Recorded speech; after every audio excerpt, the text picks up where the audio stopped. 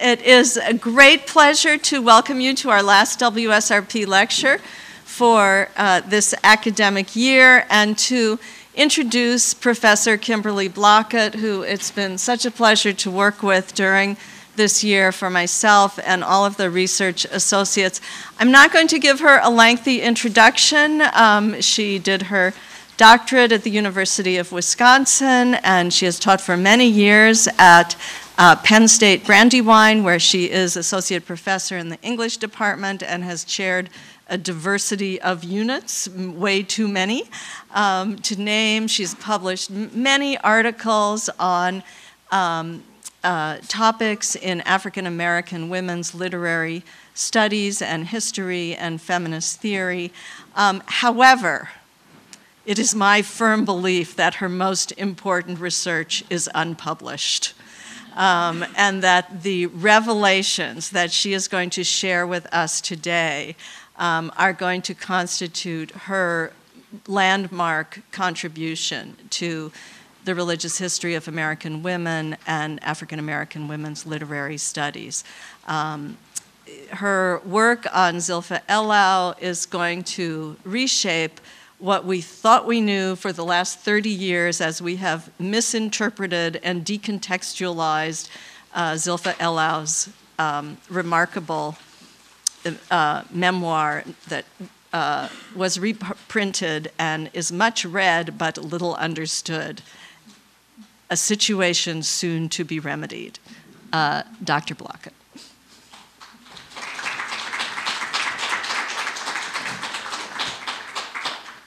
Thank you, Anne. I first want to express my gratitude to everyone at the Divinity School, but particularly to Dean and Mrs. Hempton, not only for the WSRP support, but you've both gone out of your way to make all of the fellows feel very a welcome part of the HDS community, and for that I'm really grateful. And of course, Anne and Tracy and all of my colleagues, all of the fellows, and my students, I see a few in the room, have really made this a fantastic year, so thank you. So I'm going to talk about Elau today. I'm going to try not to spill water on the computer first. And, all right, let's move that there. There we go. Okay. As you all have seen already, name of my talk is #SayHerName, Recovering Zilpha Elau's Rebellious Evangelicalism. And today I want to just start kind of in the present, in the 21st century, in 2016. And what is it? I'm sorry. Thank you. I thought so. I didn't trust myself. So in her 2016 visual album, Lemonade, Beyonce Knowles sampled this bit of a Malcolm X speech that had Black Twitter on fire and running to electronic archives to find the source. The most disrespected person in America is the black woman. The most unprotected person in America is the black woman.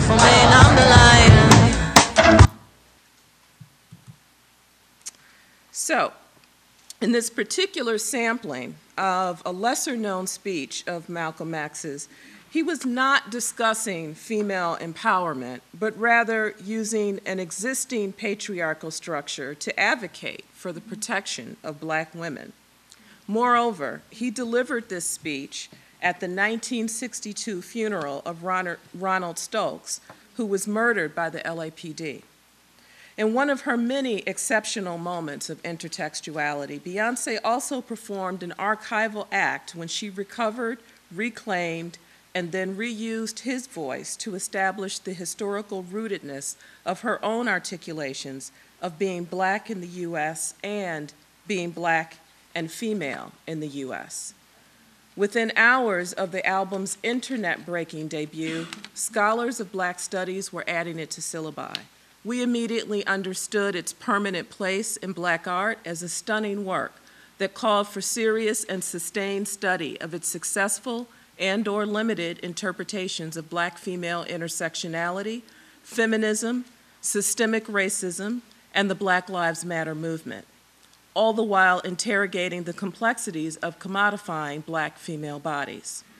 At its core, Lemonade is a contemporary example of life writing and the fictions of self-portraiture. Cinematic in its concept, its execution is a literary Bildungsroman, a novel of development, from a hyper-visible woman recording her presence in the American cultural imagination.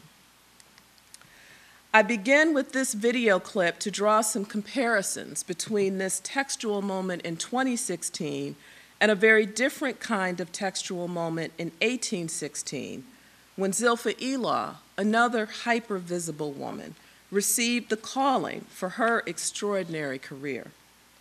Also, my use of a 2016 song that samples a 1962 speech to discuss Elah's 1846 narrative that really was responding to the 1800 Jefferson Revolution will, I hope, underscore the trans-historical thrust of my talk today. American culture, for a whole host of reasons, lends itself to a peculiar brand of historical amnesia. But today, I will argue that it's not always or even mostly a matter of forgetting so much as it's a matter of choosing what stories get recorded. So first, I'll introduce Elah. Who is she and why is she important for us to know her story? Then I'll explain how we can learn from studying Elah's rise to international preaching fame, even as she was systematically erased from the historical record, reduced to obscurity by the time of her death. Lastly, I'll illustrate how archival erasures function as the same form of systemic racisms that engendered the Black Lives Matter movement and has brought us to our current political divide. So we know about her because she wrote herself into existence. She wrote her narrative. Some in the room have read it, some have taught it. And for the purposes of today, for those of you who don't know Elah, what you need to know is that, very briefly, she was free-born in Pennsylvania, around 1793, that's my best guess thus far. She was indentured to a Quaker family from ages 12 to 18 after being orphaned. She joined the Methodist Episcopal Society in 1808. She was not affiliated with the African Methodist Episcopal Society, one of the misreadings that happens a lot today. And she preached very widely from Maine to Virginia, starting primarily in 1818 through 1840 in the United States. And she spent a brief time living maybe about 2 or 3 years in Nantucket, which was her first chosen home. So that was 1818 to 1840, and then in 1840, she leaves and goes to England. And in England, her home base of sorts is London, but she spends most of her time preaching in the rural northern areas of England from 1840 to 1845. That's what's reported in her narrative. And so she publishes her memoirs in 1846. And that's pretty much where she kind of drops off the face of the earth, and most scholars assume that she died at that point, and she even, in some historical records, is reported as having died in 1846 or soon thereafter. And that's where I pick up. So my archival research, I look at her early life, found stuff there, and then I look at what happens to her after 1846. She remarried in 1850. She's living in London. She remarried a white man of German descent who was British, Ralph Bressie Shum, in 1850, and he died in 1854. She was preaching all over these areas you see here into the 1860s, and she died in London in 1873. And so we start her preaching story in 1818, And at that time and throughout the majority of her life, she was poor. So she's a poor black female, which is typically not a recipe for success in 2018, and it certainly wasn't in 1818. So, as the first known black female Methodist Episcopal preacher, Elaw gained celebrity status in the 1800s, yet her transatlantic itinerant story is virtually unknown. Her major contribution to American religious revivalism is untold, and her group burial plot in London is unmarked. Typically, readers place free antebellum black women in one of two camps, abolitionists or fugitive slaves, but Elaw was neither. Using the Bible as her shield, Zilpha Elaw moved about the countryside alone, preached to Southern slave drivers, chastised rich white women, and chastised rich white men and ignored white women who opposed her preaching. When she traveled, she attracted the attention of slave catchers, flouted the rules of domesticity, and narrowly avoided debtor's prison. Courting danger at every turn, Elaw was creating in the minds of Americans and the English a spectacle. As a racially marked female body granting herself authority, Zilpha Elaw represented a new nation's fear of the poor, fear of the feminine, and fear of the descendants of Africa. As a black female evangelist, she lived a life of rebellion. But her method of resistance was not simply her choice to preach, it was her itinerancy, her constant movement that placed her life in danger at every moment, yet afforded her a measure of freedom about which most of her race, class, and gender could only dream. Elaw is one of the very few black women who recorded evangelical travels during the antebellum era, and the only one to provide an expatriate's view of American revivalism. Unlike other narratives, Elaw's unprecedented chronicle of preaching in the slave states after the Fugitive Slave Act of 1793 sits right in the middle of the crisis years for 19th century black civil rights. Her travels cover both the crest and the declining years of the Second Great Awakening.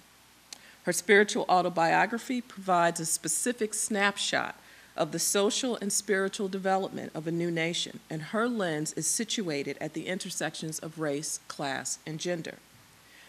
The memoirs function as a literary nexus of three significant pre-Civil War moments.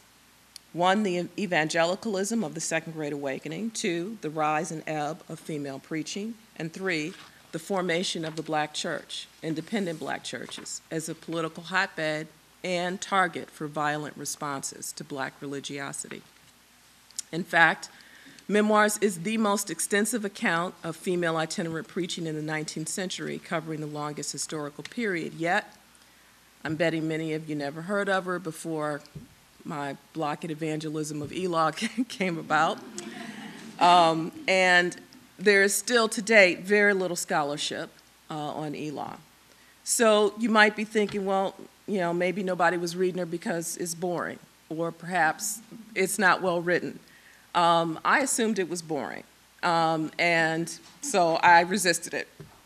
But then I ultimately decided that it was worth reading because she was a woman preacher. She was a black woman preacher in the 1820s, and I just like women who break the rules. So I jumped in, I dove in. And so I'm going to give you an opportunity to sort of dive into her narrative, and you be the judge. So when she first starts preaching, she, at some point, has to, like, deal with her husband. And in her narrative, she says, "The work prospered amazingly, and thus I had gone on for 2 months before my husband knew anything about it. For he never went to a place of worship. At last the tidings came to his ears and were tauntingly disclosed by one who said to him, 'Josh, your wife is a preacher.' This important announcement he met with a direct negative, but when he returned home, he asked me if it was true. I informed him that it was. He was apprehensive that I should become a laughingstock for the people, and this grieved him considerably. Sometimes he said to me, 'Now, child, we are undone.'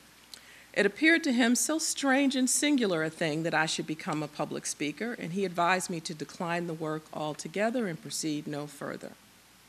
So Elaw's been told by her husband to stop preaching, and in the end, she needs to not only tell her readers how she managed to essentially disobey her husband, but she also needed to convince her readers that she was right in doing so.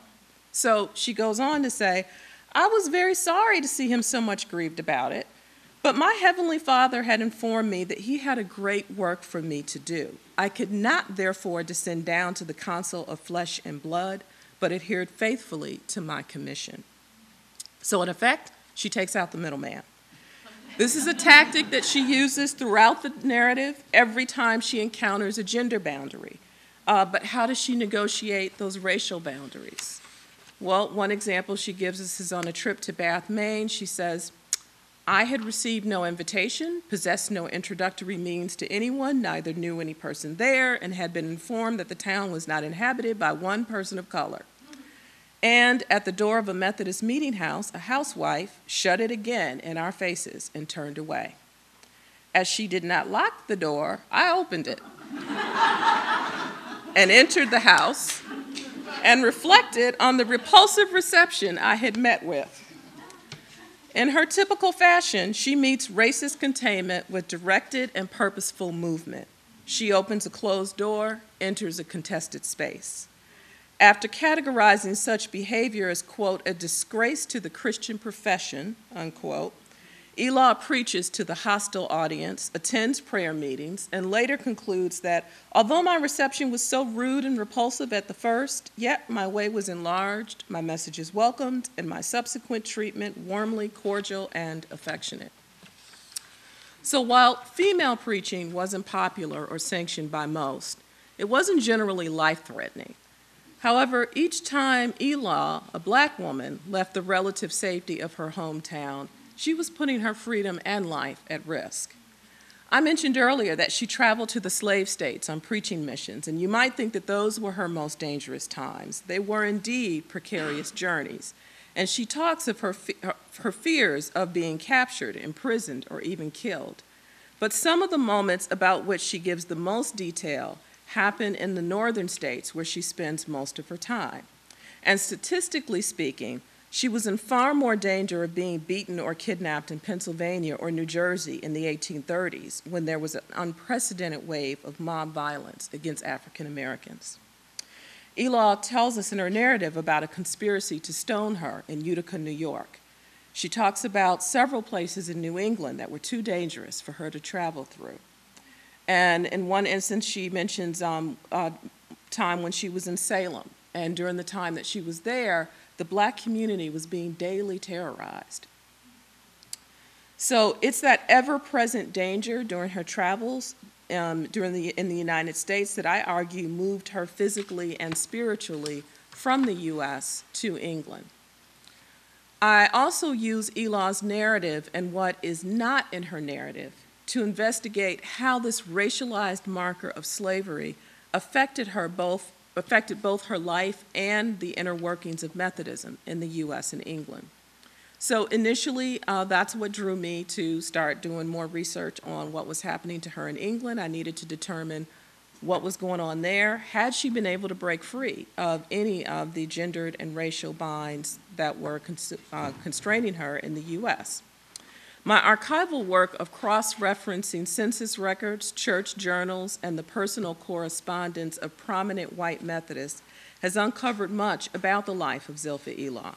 There's still much to learn about her travels in the Mid-Atlantic and New England and the years she spent in Nantucket, but what I've uncovered has answered some important questions. When she left the bosom of her family in 1840, it's unclear whether or not she intended to return to Nantucket. Her narrative speaks as if this is going to be a short, 5-year trip, and then she's going to go back. But in her narrative, there's a contradiction. Their emotions are very intense. She has this very intense parting with her daughter. And it may well have been the fear of the real dangers of travel for anyone in the 19th century, particularly women and particularly black women. However, I argue that Elah had no firm plans for her return to the United States. She was at least 45 years old when she left. Given the average shortened life expectancy for black women in the 19th century, she may have really expected to live her last days in England. The end of her narrative reports that she was planning to return in 46, and in her intended departure for the United States, coincides with the period that Rebecca Elaw Pierce, her daughter, gave birth to her third son, Elaw's grandson, David. So it's possible that Elaw had plans to return. It's even possible that she did return for this reason. But what I know is that by 1850, she was married to Ralph Bressie Shum in England. So that's a pretty short period of time. And she, as I said, had a fairly busy preaching career into the 60s. So after she was married, it doesn't appear that she ever left London. So with the exception of 1851, when the Shums may have been on a honeymoon travel, I was looking for what was happening to her this entire time. So I went to this lovely place here, the Methodist Archives Research Center, which is about as welcoming as it looks. And spent lots of time there. Doesn't get any more welcoming anytime I go. But this is where the goodies were. So she appears on every UK census from 1841 to 71. And she's first living with a family in Yorkshire, and then she lives in London, and she's reported as Zilpha Shum by then. And then shortly after she arrives in England, she began preaching for the Primitive Methodist Hull circuit. So Methodism runs on circuits, and I won't get into a full explanation of that here, but it's just a way in which the denomination functions. So they have basically districts that they call circuits. And her memoirs report that the popularity of her preaching in the Northumberland regions, and there are several newspaper clippings that report announcements of her preaching all over England, and by 1860, she's well known enough that even the small regional papers no longer explained who she was or that she's an evangelist. They just would say, Mrs. Shum is coming. However much her preaching was welcomed by the people of the districts, that popularity was not shared by the British Methodist Church authorities. Elaw's employment, unlike the other women preachers hired to evangelize, particularly in the Primitive Methodist sects, they hired many women, whereas the Wesleyans, not so much. But unlike the other women preachers hired to evangelize, Elaw was not sanctioned by the church supervisors. There are many records of well-respected women preachers in the minute books of the Primitive Methodist Itinerant Preachers Friendly Society, an organization founded to help fund basic needs for the traveling preachers central to the mission of the Methodist Church, otherwise known as circuit riders. Some of these women began preaching in aid of their preacher husbands. Many others were single and or married women who were responding to their own calling to preach and were hired to do so. But while women were allowed to preach and lauded for the number of souls saved, the hiring of a black woman was another matter altogether. In 1841, when Elaw first started preaching, I found records in the Primitive Methodist Itinerant Preachers Friendly Society, and I traced her through basically two white men who she names in her narrative once.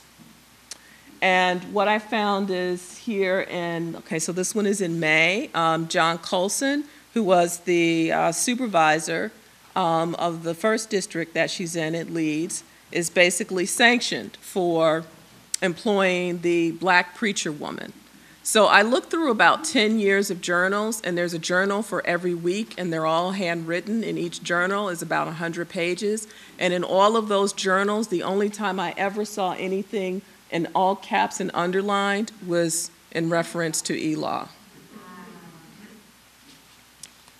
And she is never named.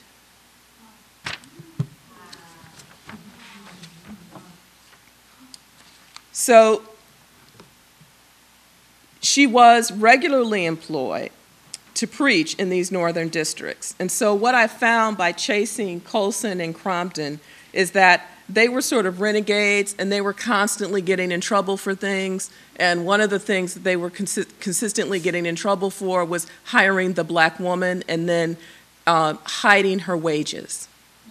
So because of that, I've not been able to find out how much she made, when she made any money, but it has become clear that they were siphoning some money to her at some point, and she was preaching in that region for some years. So while we don't yet know what she was doing or where she was immediately after the 1846 publication of her memoirs, we know that by 1850 she was in London and she was busy. Ralph Shum left her a little bit of money in his will, because as I said, he died in 1854, equivalent to like the modern sum of about 2,500 pounds, and home, and I think it was something like 25 shillings a week as a weekly allowance. So she was not wealthy, but she had enough to have a servant caregiver live with her until she died. So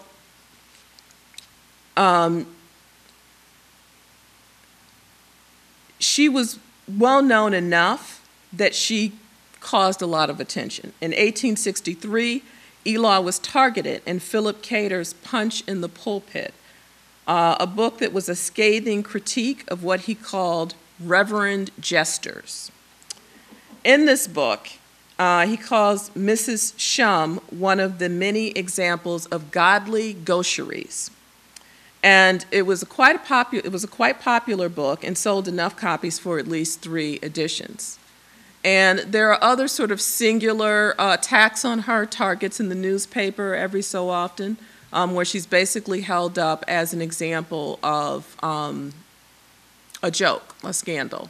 And by the 1871 census, Zilpha Shum is listed as paralyzed and living with a servant caregiver. Her 1873 death certificate lists her condition as insane, indicating she probably suffered with dementia before her death.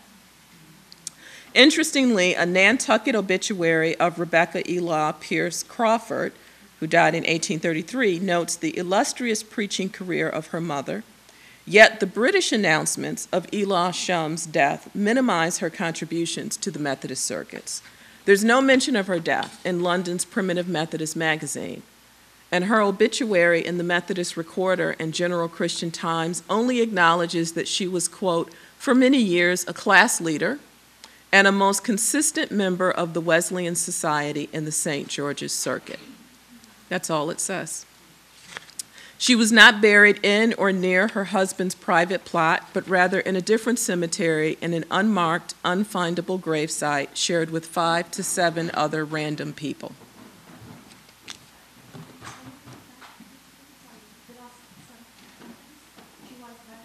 Oh, in an unfindable gravesite shared with 5 to 7 other random people. Yep. Okay.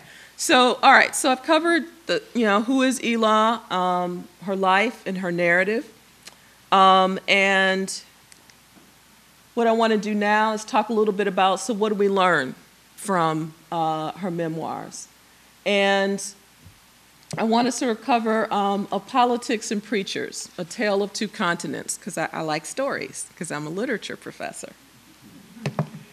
So,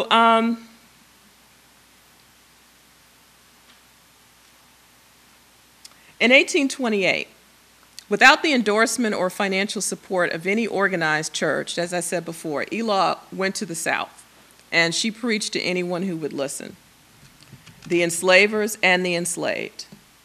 And she records that she was in Baltimore, Maryland, Washington, D.C., and Alexandria, Virginia.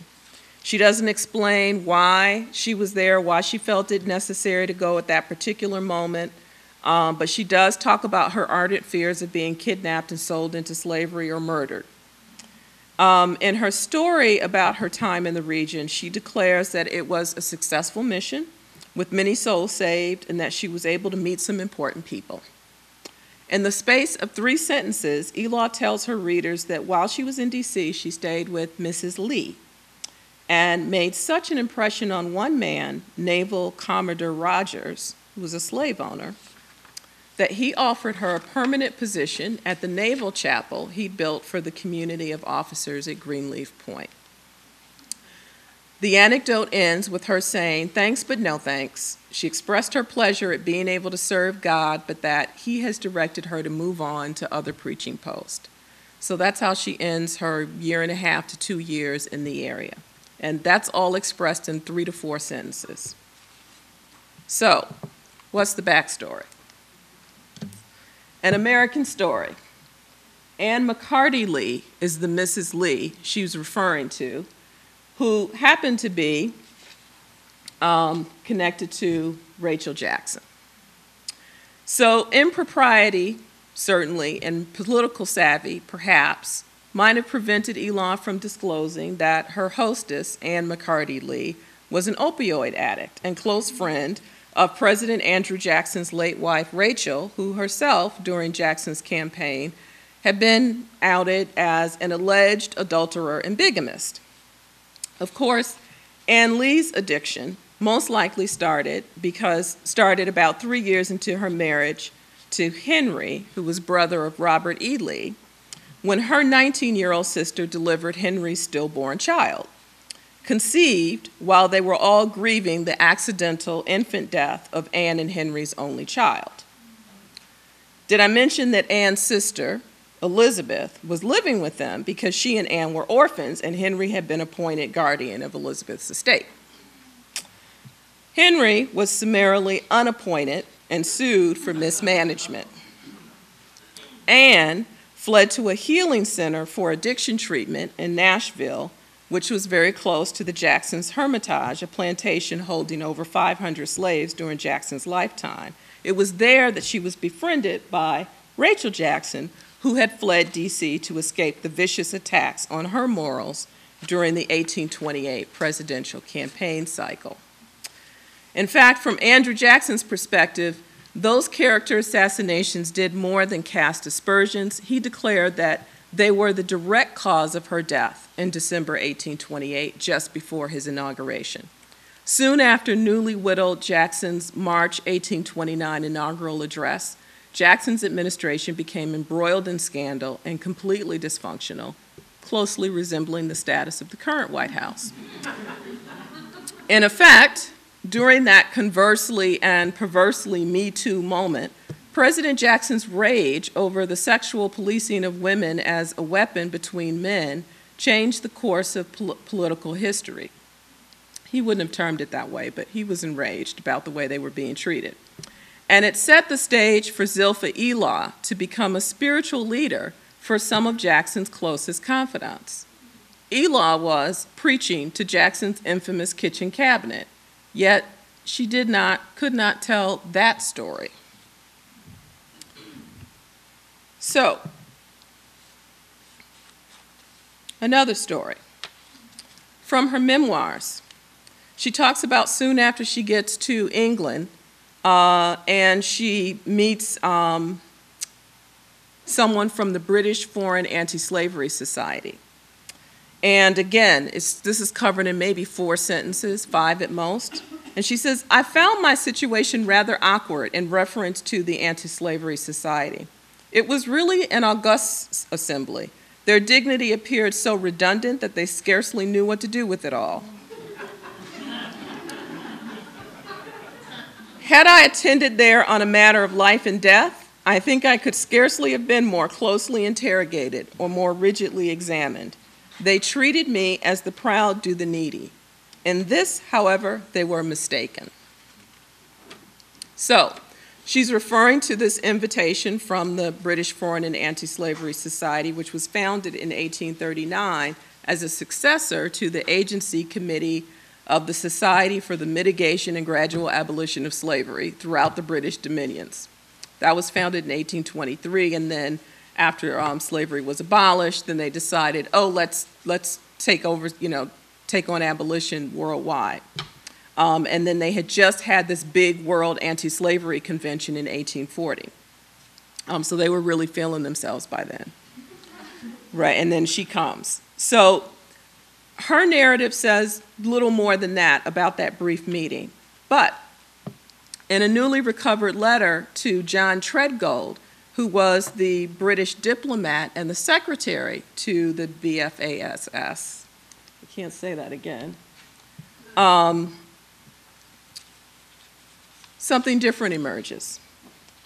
So she writes to him, "Mr. Treadgold, sir, I take my pen in hand this morning to address a few lines to you after a sleepless night.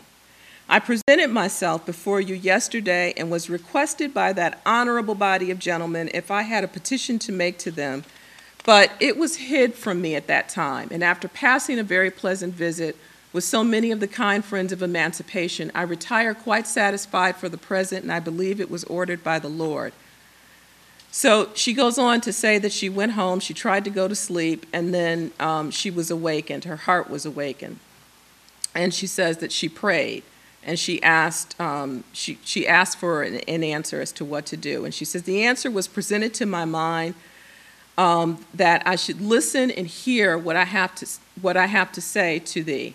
And while I mused and with solemn prayer, these words were presented to my mind, make a petition of them, kind friends, that a door may be opened to thee to speak for thy people as my request. And now I would say that I believe it was hid from me when present with you, that I might be alone to commune with God in my own heart. So this is the language that was presented to me. And now if these honorable gentlemen could see any way, I should be happy to have another interview with them. I remain your unworthy, Zilpha Elah." So she presents a very different, there's a different story presented here in this letter. And what's interesting about it is that in her narrative, she clearly makes a decision, a narrative decision, to present the fact that she's not going to give these men what it is that they want, which is for her to be molded into something that she isn't there to do. She's there to preach.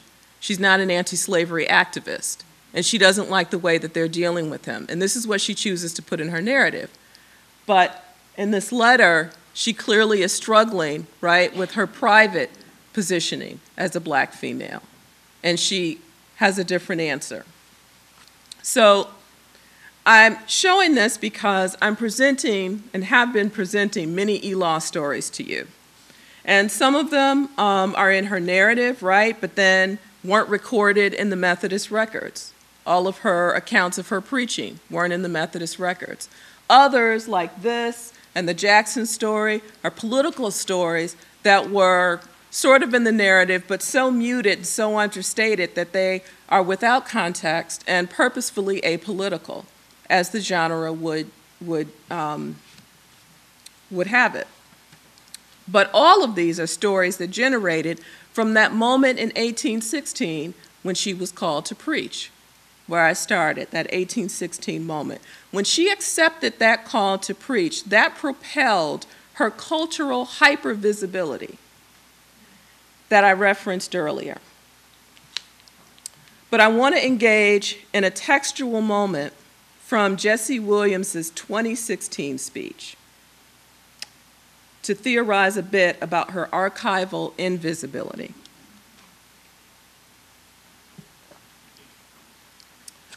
Accepting his BET Humanitarian Award, Williams called for active engagement in the Black Lives Matter movement, evoking history, calling names. Tell Rekia Boyd how it's much better to live in 2012 than it is to live in 1612 or 1712. Tell that to Eric Garner. Tell that to Sandra Bland. Tell that to Darian Hunt. People hoped that things would get better. But the next summer, a large group of preachers and theologians traveled from all over the country to counter-protest the Unite the Right rally in Charlottesville, Virginia. The interfaith group locked arms and marched through the streets holding love signs while chanting Black Lives Matter in the faces of violent white supremacists. Later that day, a young neo-Nazi from Michigan murdered counter-protester Heather D. Heyer to make the record clear which lives matter.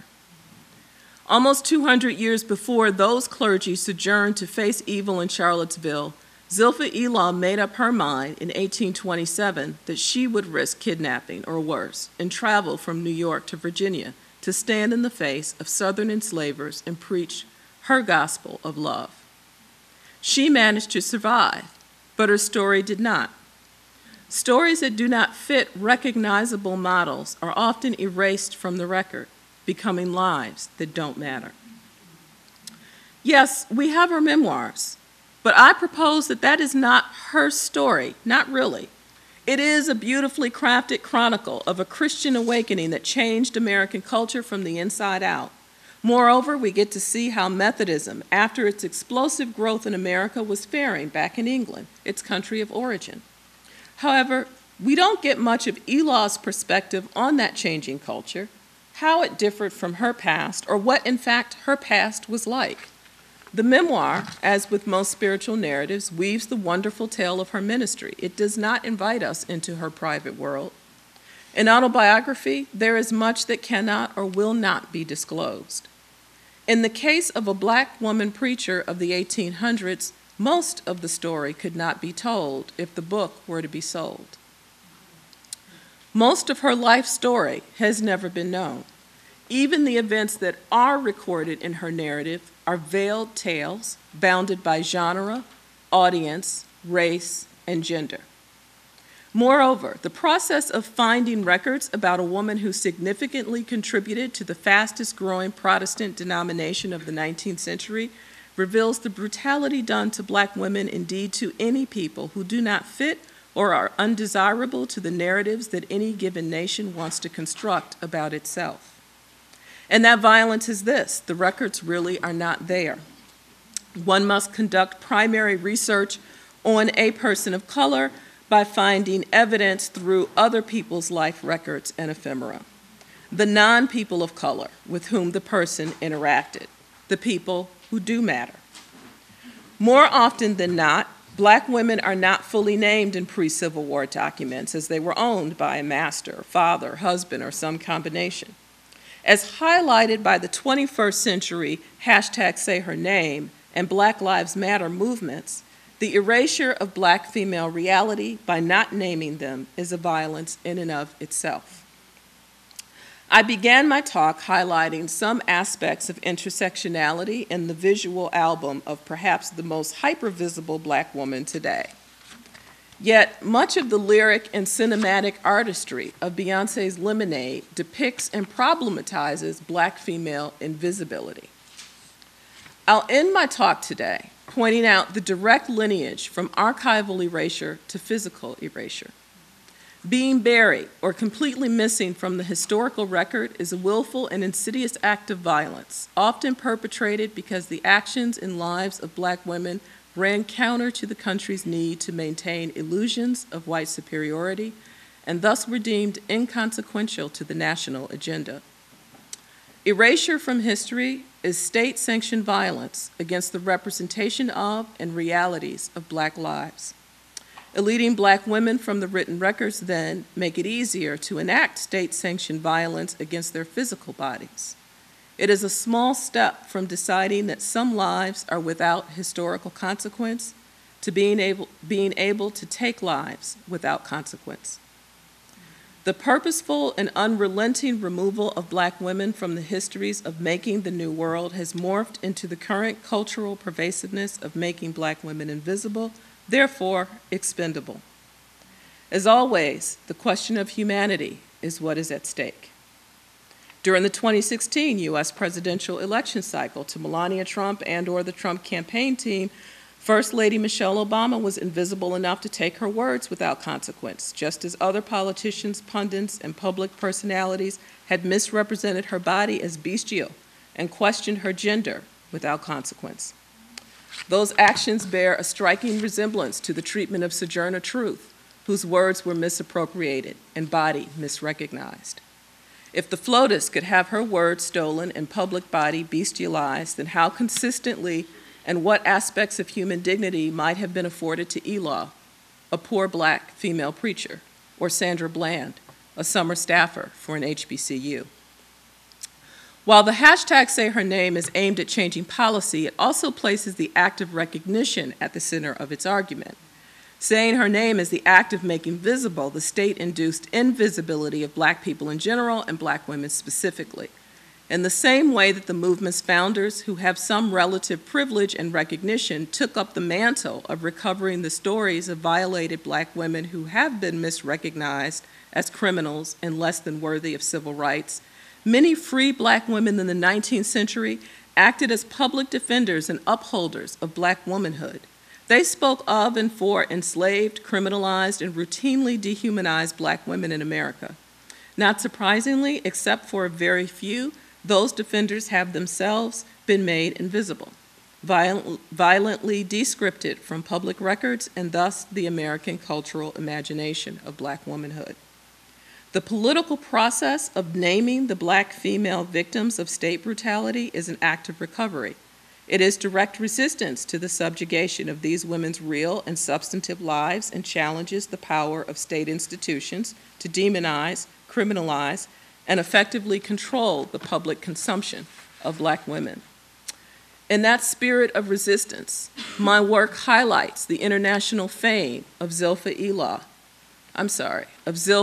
Pankow Elah Shum, and takes up the challenge of recovering a woman who was larger than life, yet misrecognized as inconsequential, and whose work was misplaced at the back of literary shelves. In her lifetime, Elah was hyper-visible as a Black body on public display, yet rendered invisible as a transnational evangelist and major contributor to the rapid spread of Methodism, the largest Christian denomination of her time in the US and Britain. Thank you.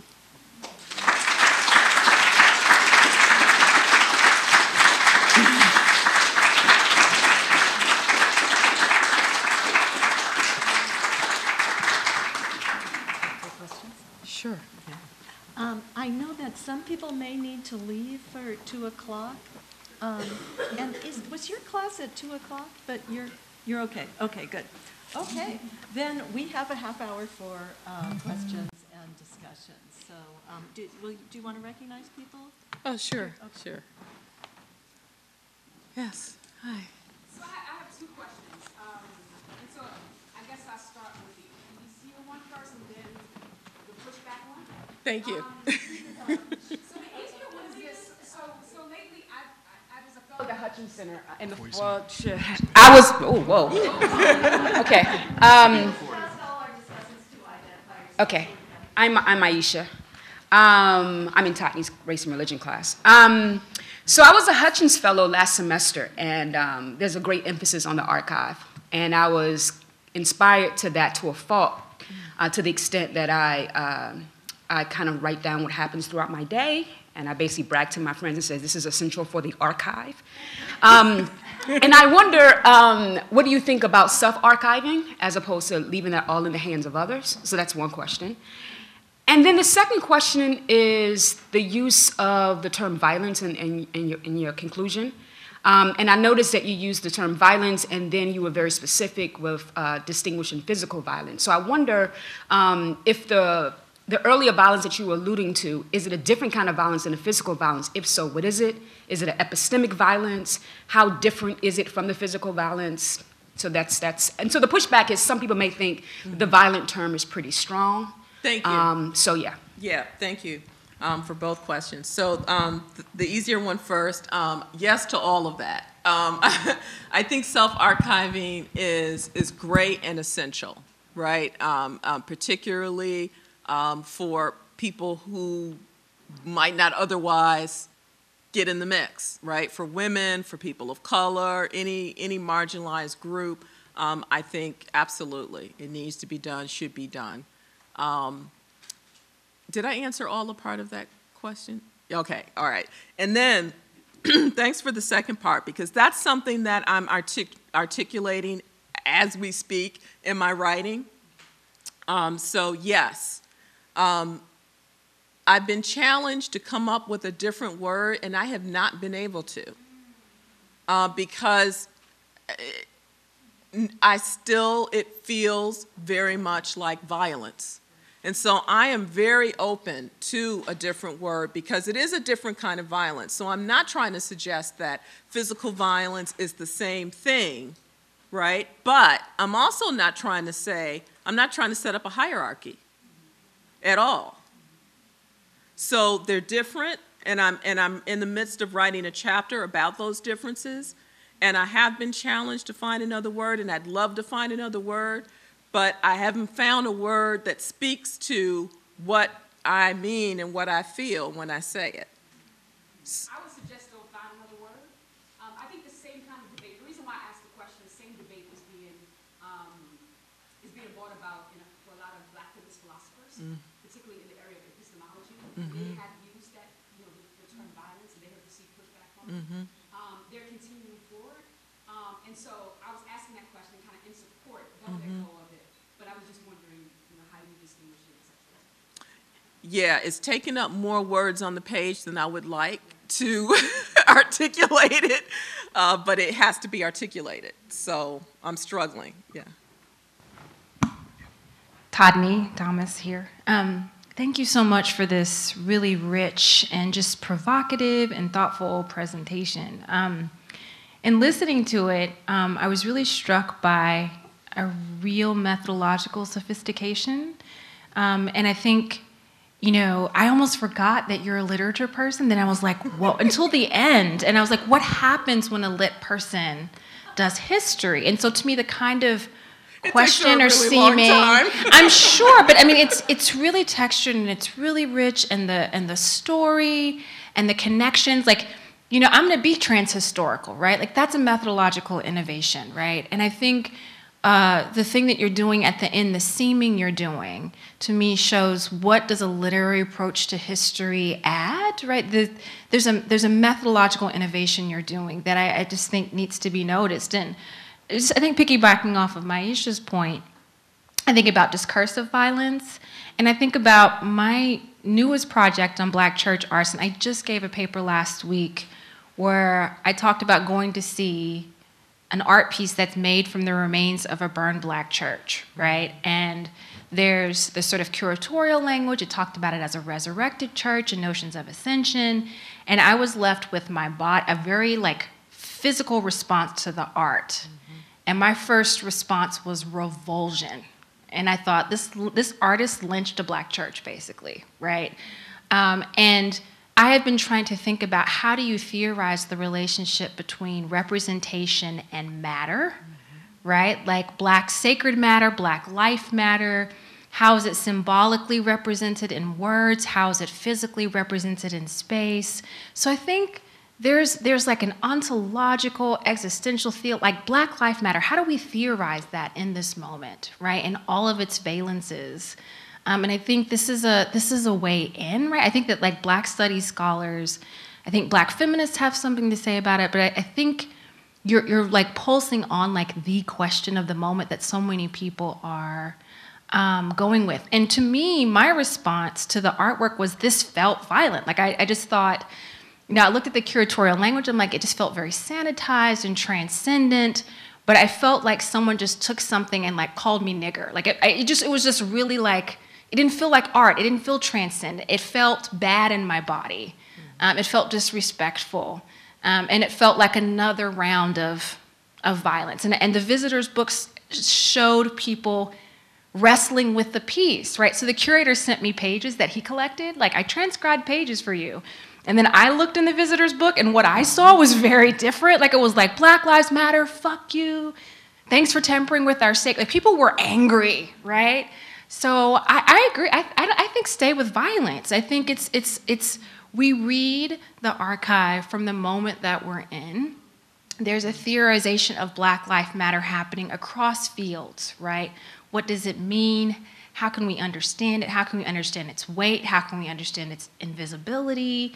And I think theorizing from this moment where we're thinking about what violence feels like, the textures of it, how it exists, how it's propagated, it feels like it speaks to this moment that we're in right now, right? And how those absences. I mean, just seeing the fact that they kept calling her the black preacher woman, like underline, like you know, oh, you know what I mean? And that's the only thing they capitalize and underline in like hundreds of. How is that not violent, right? Like there's a lack of naming, you know? So yeah, I would agree. I'd say maybe, you know, is it ontological? Is it discursive? Is it gendered? Is it about seeming this kind of intersectional representational violence, right? Like you can actually come up with the term. This is your jam. You can come up with the term. And but thank you for that, because Yeah. I had actually forgotten until you mentioned the art piece when I first felt the violence. And it was in the archive when I saw that written.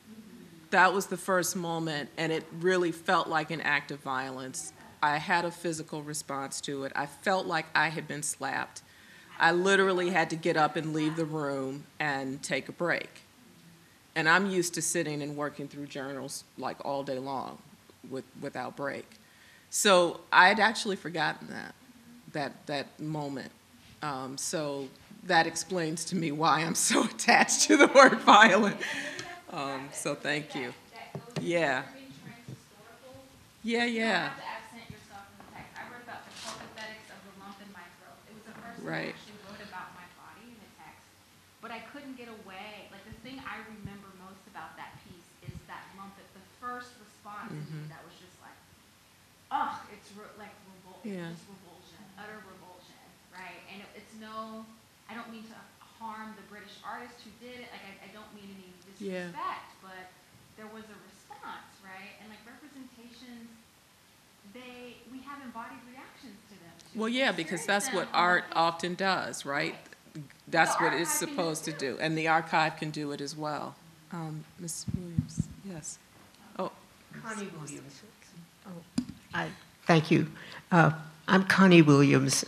I'm related to Preston, who hangs out on the wall up there. So I think it's really important to use the word violence. And I would hope in your writing, with all the stuff you've thought about, is helping people to understand the different kinds of violence. It's so easy. We can all relate to physical violence, you know, but I think, you know, terms that have been used have been soul murder. You know, I know you've heard that. And if you think about the experiences of Black people in the past and in the present, and just daily examples of what people live through. I don't know if you've probably heard just recently the study reported on what helps to account for the high degree of infant mortality, maternal mortality in African American, regardless of class and income. And another slap in the face. Yeah. Yes, it's the constant stress and soul murder. And if you take just common daily experiences, like you're standing at a crowded bakery counter, you know, and the clerk, she calls, you've been there before people who come in behind you, but the person waiting, oh, he points to this with this. It's like you don't exist, you know, and so that happens in thousands and thousands of ways because of what people see in what racialized appearance, you know, and they see someone who is Black and who doesn't matter. So I think it's important to use the term violence and to, in your text, when you're writing about this, talk about the different kinds of violence and how people are violated, because that's what happens over and over again, and the kind of physical and mental stress that it leads to, and how it shortens lives very much. And I think so many people react so negatively and strongly to Black Lives Matter. I mean, so many whites can't stand the use of that term, and the only thing they can counter is like, well, white lives matter too, you know, and completely not understanding the point, you know, of what this is like, and that what we have seen throughout history is actions that speak very loudly that your life, your personhood does not matter. Not only does it not matter, it needs to be completely snuffed out. You know? Thank you. I think Thank it's you. important. Thank you. Excellent research and insights, so thank you so much. Thank you. Thank you. I look forward to the book. Me too.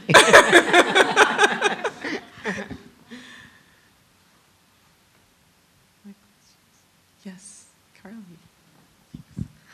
Thank you for this wonderful presentation. It's really neat to see this come together because I've been lucky enough to read 2 of your chapters.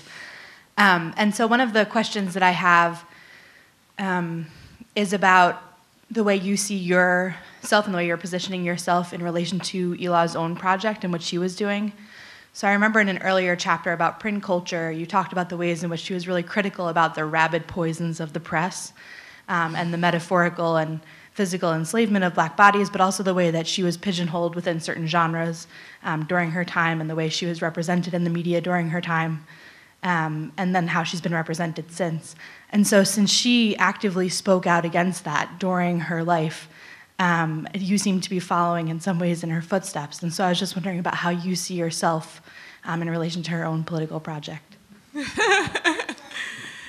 You know, that's an interesting question, Carly, because that was not intentional. And I did not see myself that way. I was struggling to write an introduction for an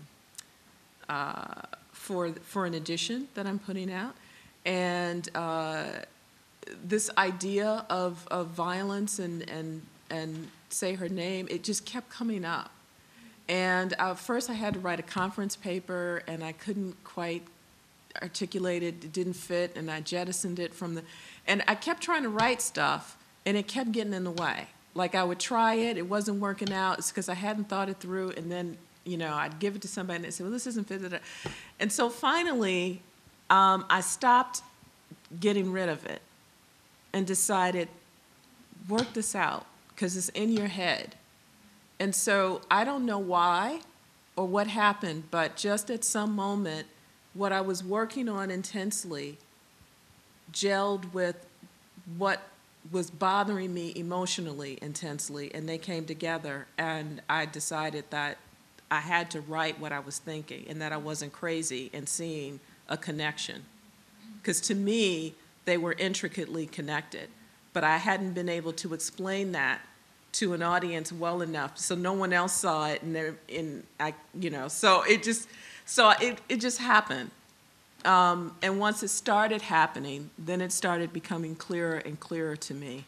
And so now I'm like, oh yeah, this is my mission. And it sort of made my decision, because I was saying to Ann shortly after I got here that I needed to decide whether I was going to, when these projects are done, am I going to keep working on Elah, because there's so much more to research, or am I going to turn to another project, because I don't necessarily want to be known as the Elah woman. Because already, if I'm lucky, this is half my career. If I'm not lucky, it may be all my career. But bringing these things together and the politics of it kind of has made my decision that I'll probably keep going working on Elah. So thanks for the question. Yes, ma'am. Thank you so much. I'm Mafaz. I'm a student at the Divinity School, and I'm also part of Professor Thomas's class. What's really intriguing to me about her Elah's story is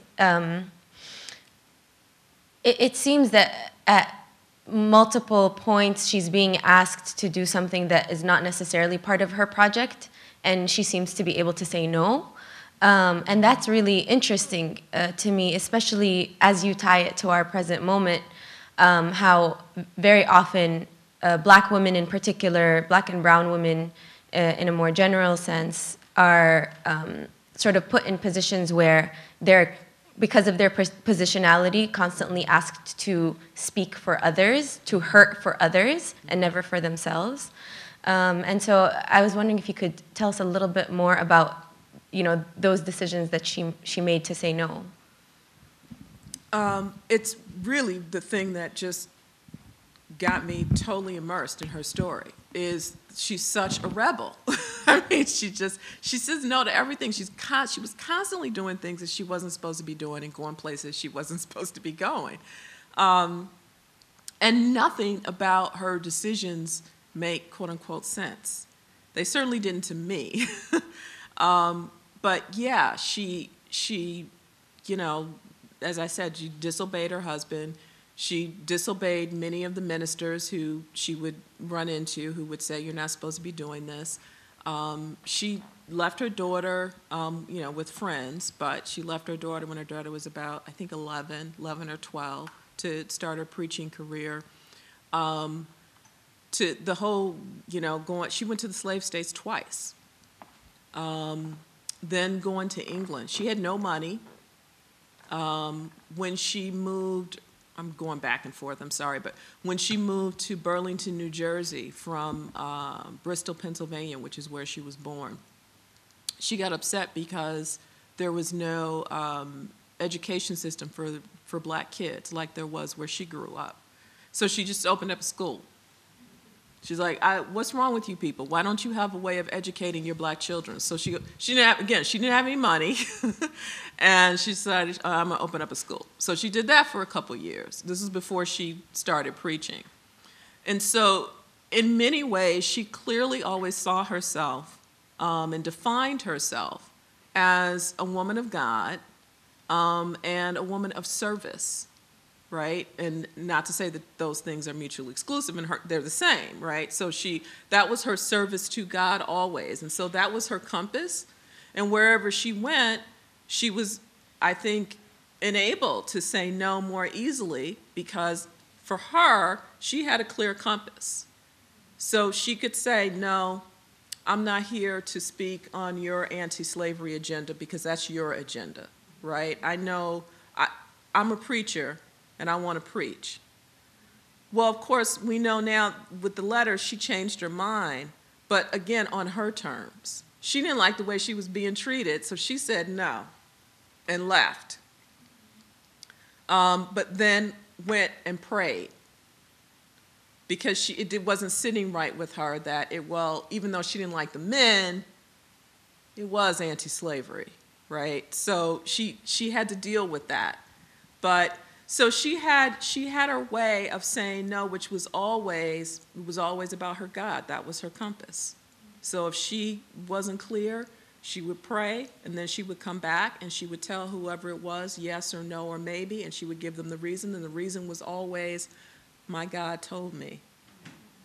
And in the same way, she could tell people what was wrong with them too. So she had a very sarcastic, sharp wit. And so she had no problems telling folks all over Britain, you people are heathens, you don't know what you're doing, your ministers suck, I'm better. And it was all because she felt completely authorized by God to do this. Yeah. Oh, yeah. Amelia Cohen, are you able to get some sense of what her early life was like? Because I'm kind of curious about the family she was born into, and that apparently she lost when she was 9. And you mentioned her being apprenticed to a Quaker family. I read that she was adopted by that family, and I was quite interested in that aspect of it, because there are many examples in that period of Quakers supporting and befriending talented kids of color, such as Benjamin Banneker, for example, who was crucially influenced by Quaker teachers. And I just wondered if, it's not that she sounds like a Quaker to me exactly, but I'm just curious of the two aspects, her birth family, and then there's a big difference between being adopted by a family, or being apprenticed to them, or being indentured to them. And maybe there wasn't in that particular example, but I'm just curious to know what you know about that. Yeah, that's really interesting. I'd not read that anywhere. She was not adopted. She was indentured. And there is a big difference. So she was, her parents, I don't know whether they were free or not. So, I mean, they were free when she was born and coming up. I don't know whether they were always free or whether they were part of the large-scale manumissions that were happening in that area, or because it was a Quaker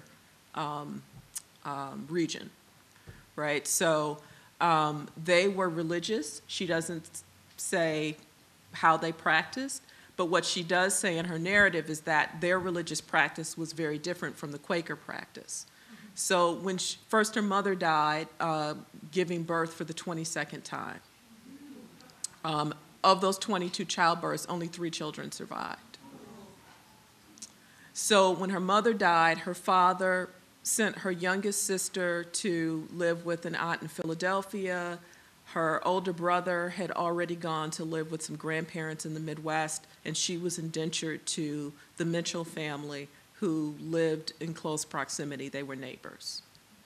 And she was indentured with them from ages 11 to 18 until she was 18.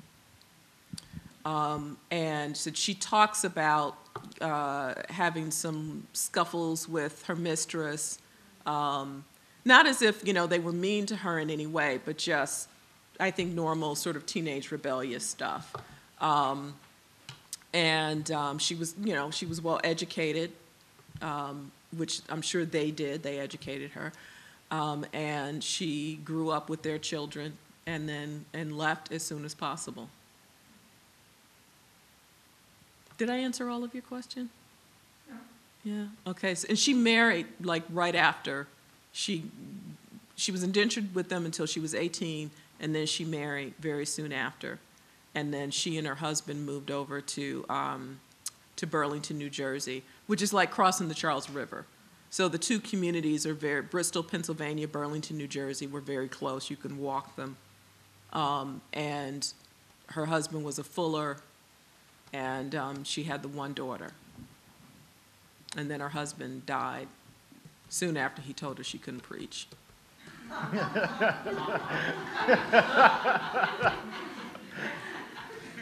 Happy coincidence, I don't know.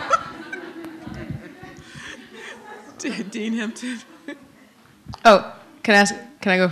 I'm sorry. I didn't see the mic back there. How are you? Sorry. It's good to see you. It was a pleasure being in your class last semester, and it's a pleasure hearing your talk now.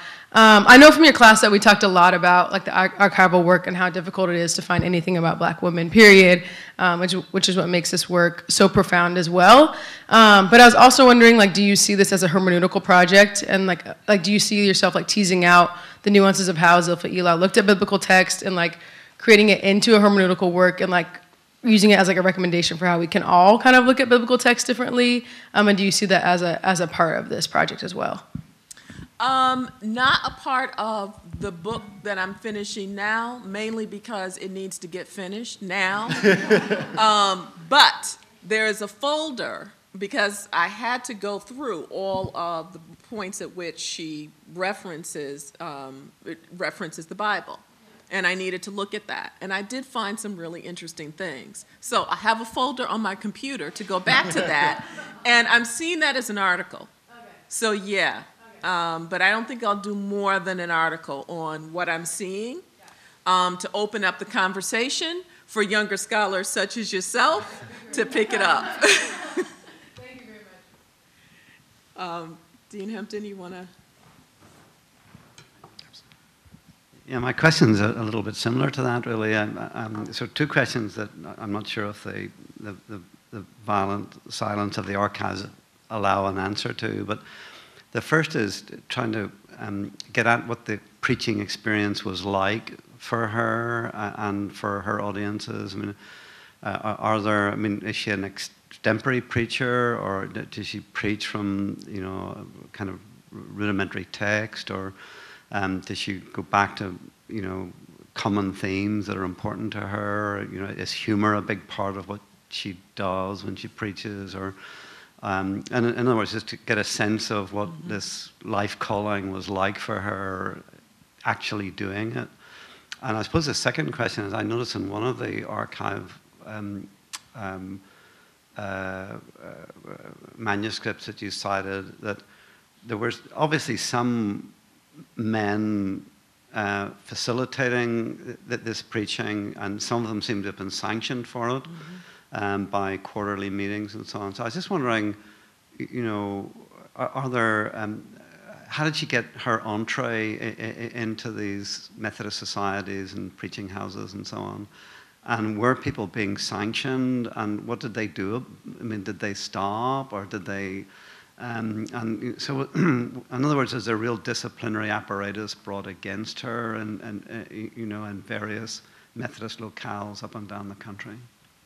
Yeah, thank you. So to the first question, I don't have any sermons of hers. I wish I did. What I have is, well, she always preached from, or at least she reports that she always preached from the Bible, from a text. So she will, in her narrative, say, I preached from, and then give a text, right? So she seemed to be very text-oriented, and not so much the extemporaneous type. So that's one thing. I mean, she's quoting scripture all throughout the text. So very, very highly literate. And she also reports that there were times when she doesn't preach because she doesn't get a text from God. So at least twice, and it could be more, but I'm remembering specifically at least 2 times, she says, you know, the words didn't come. God did not give me the text. I flipped through, I'm looking at the text. So she was very dependent on the text in that way. Reports, I only have seen 2 or 3 reports of her preaching in terms of commenting on it. And they're very sparse. They sort of say she was melodious, she was very popular. They don't mention humor. I kind of have to believe it's there simply because of the way she writes her narrative. So I speculate strongly that it was there. So that's really all I have, all I can know about her preaching. In terms of the people who supported her, it was primarily those primitive Methodist superintendents who were trying to, I think it had to do with money, because she was constantly being introduced and invited. And so that was her entryway. And she actually had a letter of invitation. And there was a man over in England, what's his name, William Wood, who wrote back over to Nantucket asking if the letter of invitation from Peter Macy of Nantucket did he actually write it? So they were confirming her. So, you know, and there were missionaries from England who came to Nantucket, and I think that's how she sort of got her thinking about going to England. So she would get invitations, and she'd go from place to place. And so I think in that sense, it was not a problem. And there were places where she went where she wasn't welcome, as she said, and they would say, you can't preach here. And then, you know, she would do her thing. Either she'd leave or she'd do how she felt. But they were trying to pay her, and that's where it gets tricky. And that's why they were being sanctioned, because they had many women on the books. They employed them, right? And they had salaries, they had benefits, they had sick pay, they had retirement pay.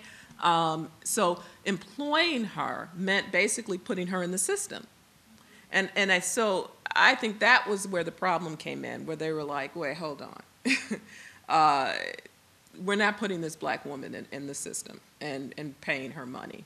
And all the sanctions had to do with, they used the word employ. So, and she preached in a lot of places, and it wasn't just for the primitive Methodists. She preached for all denominations. She literally would preach for anyone who would, you know, open their doors to her. So she talks about the Unitarians, not nicely, but she, you know, if they opened the doors, she would preach for them and then talk about them behind their backs. So I think it was really around money, and then that's when they got sanctioned. Whereas the primitive Methodists would hire her and they wanted her to preach. Meanwhile, the Wesleyans just wouldn't let her preach at all. They didn't invite her, didn't want her, they were done. So, Anna's standing up. I think we're out of time. It's the universal symbol Right. for time's sorry. up. Kim, I can't thank you enough for this lecture and the Thank work you all. behind it. I don't think I've ever heard such a substantive and profound audience discussion evoked by years of research, and we know what that took and what it means, and we're profoundly grateful. Thank you. Thank you.